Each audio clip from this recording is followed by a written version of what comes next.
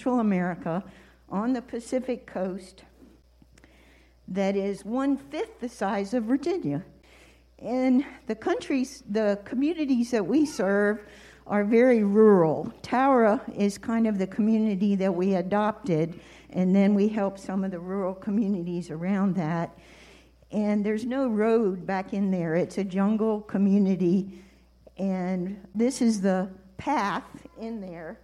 And you kind of feel like you're going back in time when you go back in there. Here are some of the houses that we see. Basically, they're one room, often dirt floor.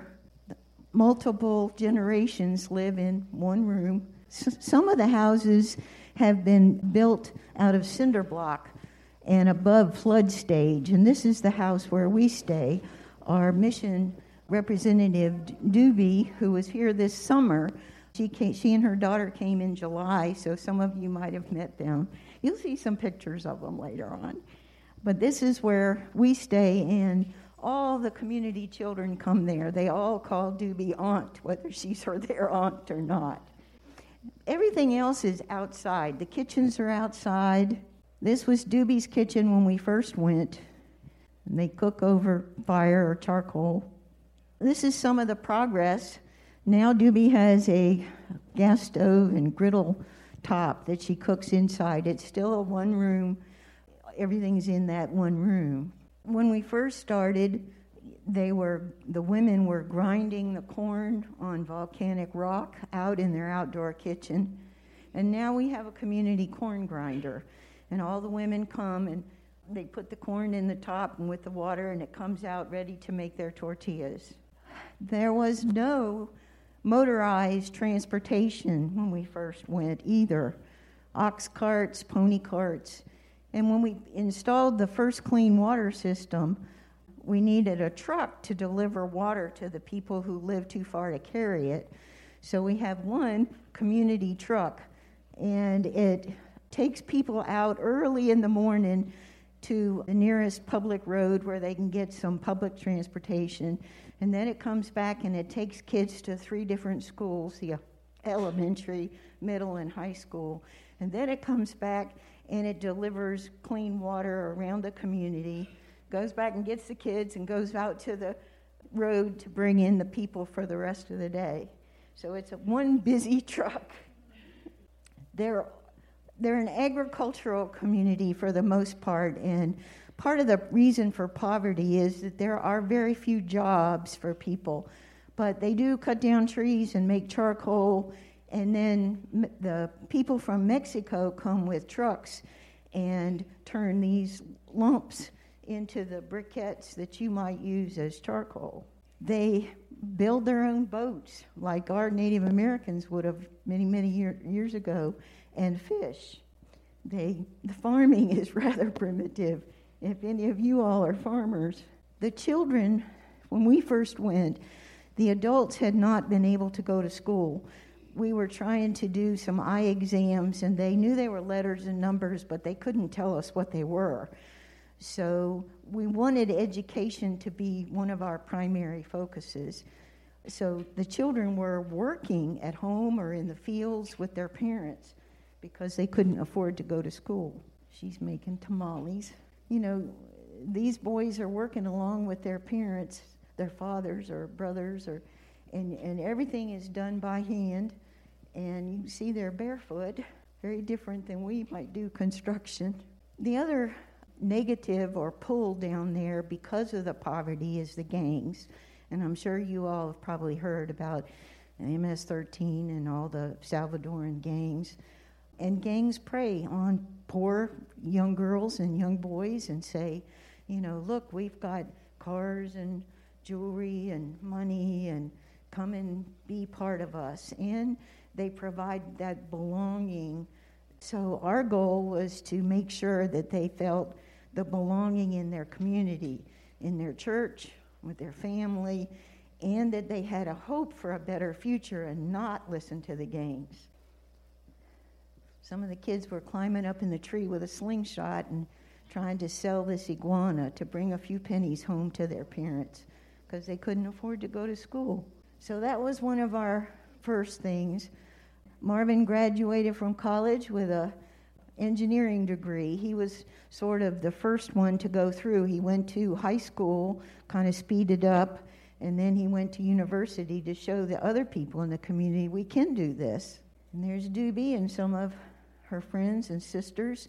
There's a Saturday school for adults that takes a lot longer, but if they are working or raising kids, they can go to school all day on Saturday and get a degree. That's what she did. The elementary school is several miles through the jungle, and the kids were walking to that school. So we were walking Kati to school, and now they have a truck. At first, the girls could not go beyond elementary school because the road that they had to go to middle school or high school was not safe. They were attacked. So now girls can go to middle school and high school because the truck comes to the elementary school and the middle school and high school. And there's the elementary school. It's just 2 rooms, and one teacher teaches 3 or 4 grades in one class.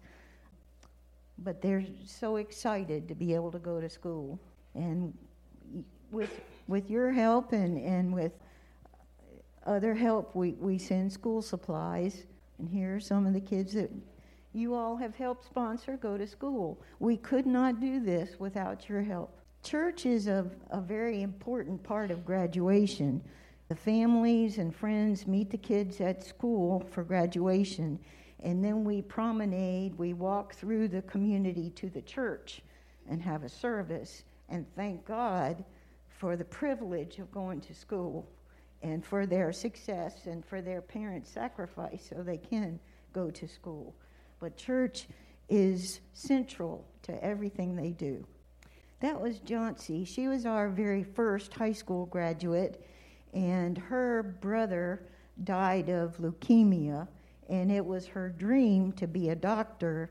So she is now, with y'all's help, she is in her 4th year of medical school. So she has a couple more years to go, and she will be a doctor. And we went and saw Kati when she graduated. That's Doobie and Kati on Kati's graduation from high school. This is the little outdoor Sunday school. When John and I went the first time, and we went to this little Sunday school with the kids were just so full of the love of Jesus, and the hope just shined on their faces, and yet we knew what their parents' poverty was like and that they couldn't read. So this is when we really felt like God put that love in our hearts and said, you can't go home to Virginia and forget what you've seen. You've got to do something. They kneeled down in the dirt to pray. The people had tried to build a church, and they just didn't have enough funds to get very far. The jungle started to take it over. They would bring their little plastic chairs to a clearing here and have church, but they didn't have a building. So when we said, what is the first thing you need? They wanted a church. This is their church now. And it is the center of the community. You can see it's very well attended. And somebody recently visited there, and they said they have church every day. Yes, they do. And we've started a second little church in the next community over, and that's still just rather rough, primitive. The other thing was they were carrying water a distance, and it was very bad. It had E. coli and all kinds of contamination in the water. It was clear, so they thought it was okay, but we had to teach them about bacteria and stuff. And that was one of the many miracles. When God puts that love in your heart, that passion to do something, it's like he just keeps opening doors and connecting you with people to do what he wants you to do. So when we first heard that they needed a clean water system, or they needed clean water, there was a health official that told us the best thing would be to give them clean water. The babies were dying, all the children had parasites and were malnourished, and most of the people had gastrointestinal diseases. And John and I thought, we don't know anything about water engineering. And we took our pets to the vet when we returned from that trip. And at that vet, you can have 5 or 6 different vets. But the one we got that day, the first words out of his mouth as he walked into the little office was, I've just returned from Guatemala where I installed a clean water system. And we said, thank you, God. How did you learn how to do that? We need to learn how to do that. And he told us about Living Waters for the World in Oxford, Mississippi.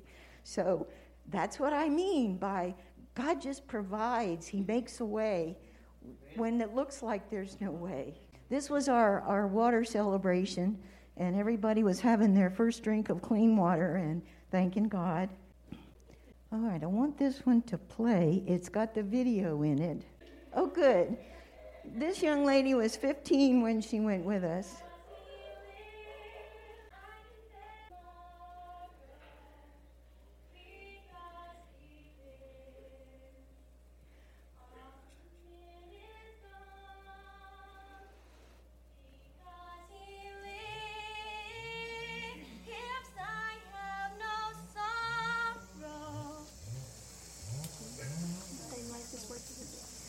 And life is worth the living 'cause He lives. Dios nos envió a su Hijo Cristo. They sing the same hymn as we do. Es amor, paz y perdón. Most of them don't read, so they memorize all the words to all the hymns.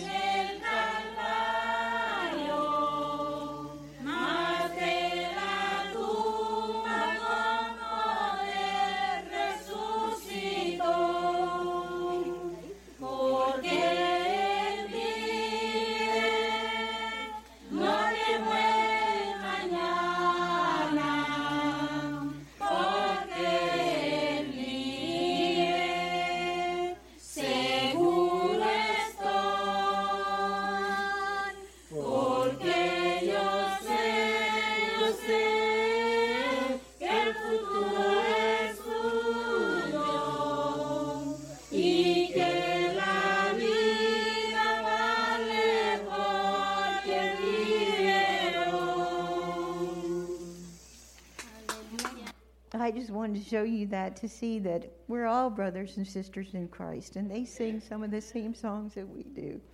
This is the inside of our clean water system, and now Doobie delivers it to 15 other rural communities. And the health official that originally told us we needed to do this, that said between the clean water and the medical clinic, this is a health oasis now. So these are the kinds of projects you are helping. We still help maintain the water system. And this is Freddie, the young man that died of leukemia, and his sister's the one that is becoming a doctor. But he also made us want to do more clinics. So we did do some eye clinics, and we found this little fella that was so cross-eyed he was blind. He had to hold on to somebody, and he would never have been able to go to school. But the doctor that was with us said he's right at an age, if he gets surgery and gets them put back where they belong, he'll be okay. So we made sure that happened.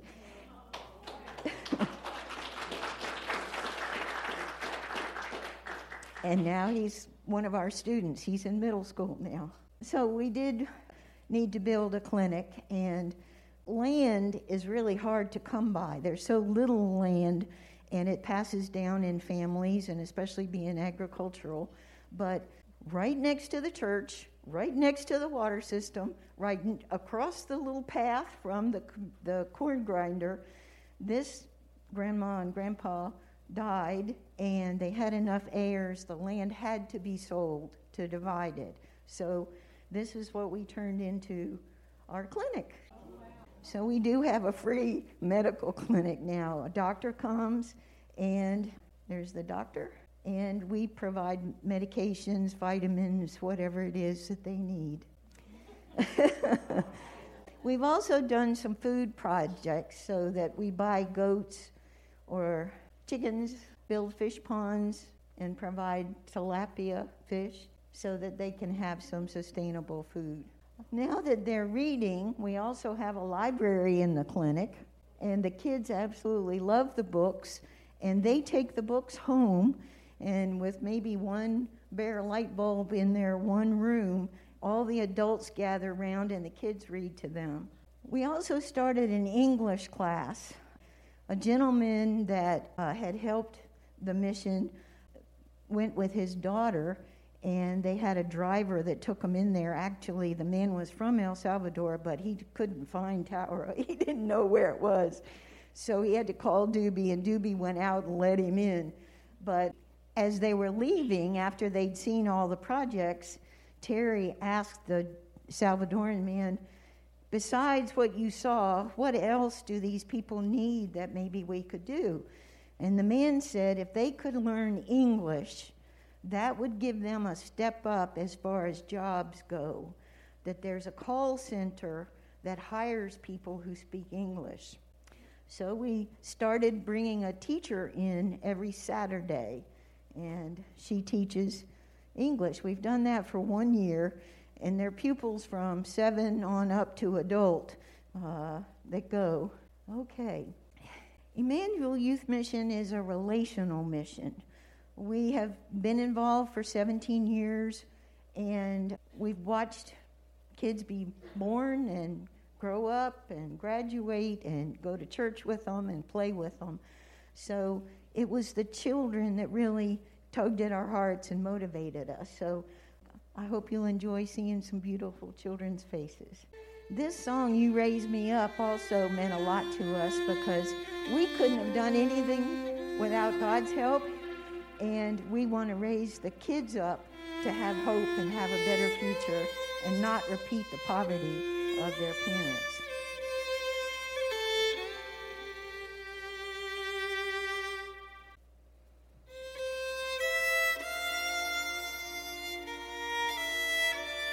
This is Carolina when we first went, and now she's all grown up and healthy and going to school.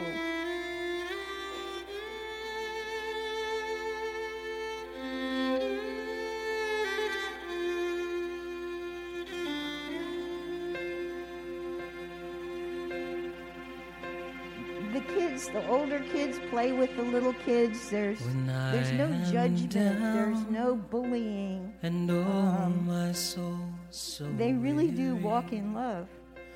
When troubles come, they're trying to ride a bicycle that doesn't have a tire on the front. Then I am still. We tried to introduce the kids to things they'd never seen. They'd never had art materials. They'd never had crayons, watercolors, coloring books. They love all that kind of thing.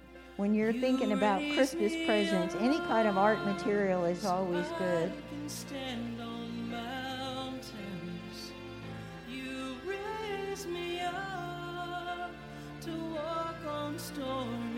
They'd never had ice cream before. Nobody had a refrigerator, so they'd never had ice cream. And costumes, that's something that you all have sent the last couple of years, and you know, they could put those on and pretend to be anything, and that brings them so much joy. We did build a playground, and both the kids and the adults play on this one.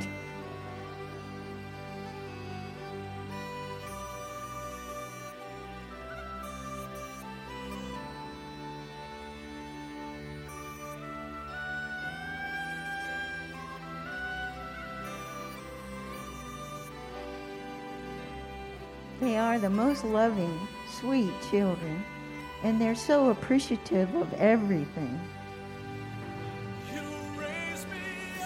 Notice this little girl just has one leg. She had one leg removed for cancer. She's one of our students, and she joined in with her friends on Independence Day in native costume.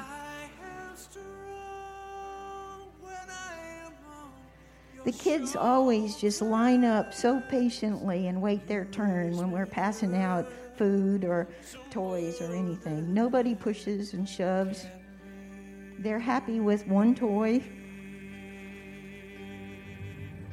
These are the boxes that we ship in when you all donate for Christmas.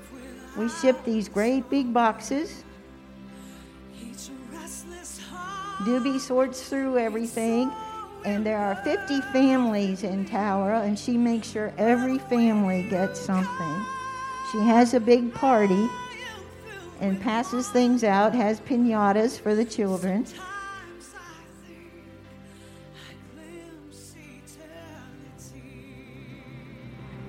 They play games and have food. There's some clear book bags that you all sent.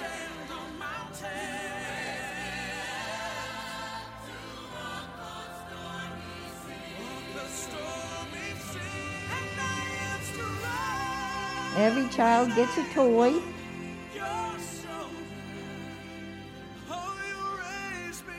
Bibles. Stuffed animals. Homemade baby blankets. Homemade jump ropes. Costumes. Even the boxes are toys. One church makes dresses and puts a heart on every dress.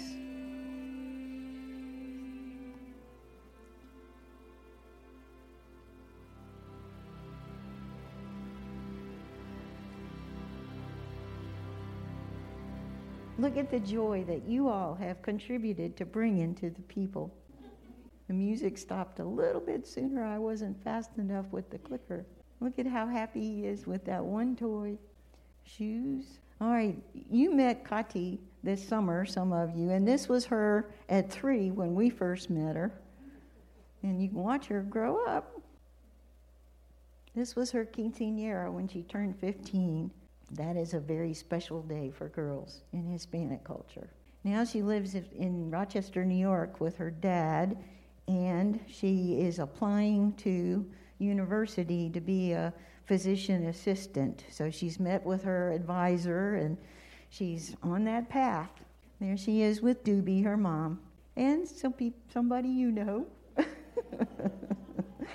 And they're saying thank you from the heart of El Salvador. So I want to say thank you to all of you, because none of those things could happen without partners like you. You're the only church that commits to every month. I get other donations from churches or individuals, but they're kind of random. I don't know when they're going to come. But you help me be able to plan, because I send a wire every month to provide for the needs that Doobie says are there at that time. So you are a tremendous blessing. And all that you did to help them have a happy Christmas, too. That's just wonderful. So you do truly represent Christ in El Salvador. And I thank you.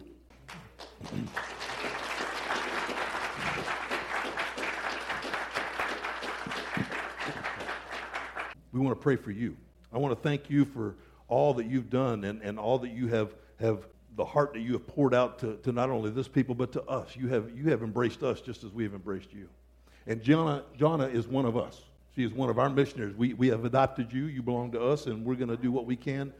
Any needs, you call us. I know you usually go through Pastor Helen, and that's a wonderful thing, but let us know what your needs are, not only with the mission, but personally. Amen? Would you guys extend your hands? Father God, right now, we thank you for the heart of this servant of God who has poured out and poured out and poured out and poured out. Father, we ask you to be her provider, that there would not be a need in her life that would not be met. God, that you would touch her, that you would allow your favor to rest on her. Father, that every need would be met.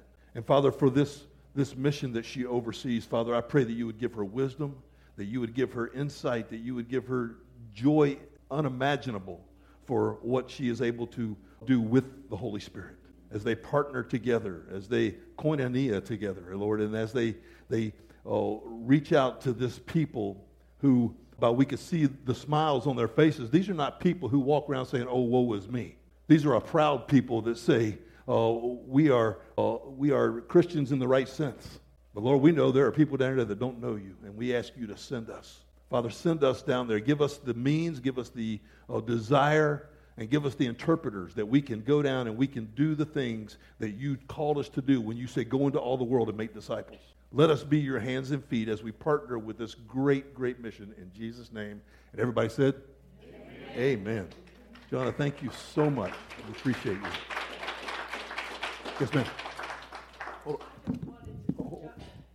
Herself, now a widow since John's passed on, she gives out of her own to make sure that there's enough for El Salvador. So I just wanted you to have that confidence that everything you give financially goes to them. Amen. Amen. Thank you so much. Okay, so as we close up, if you guys have any questions for Jonna, I'm sure she can stick around for a few minutes after we get done, and you can ask her.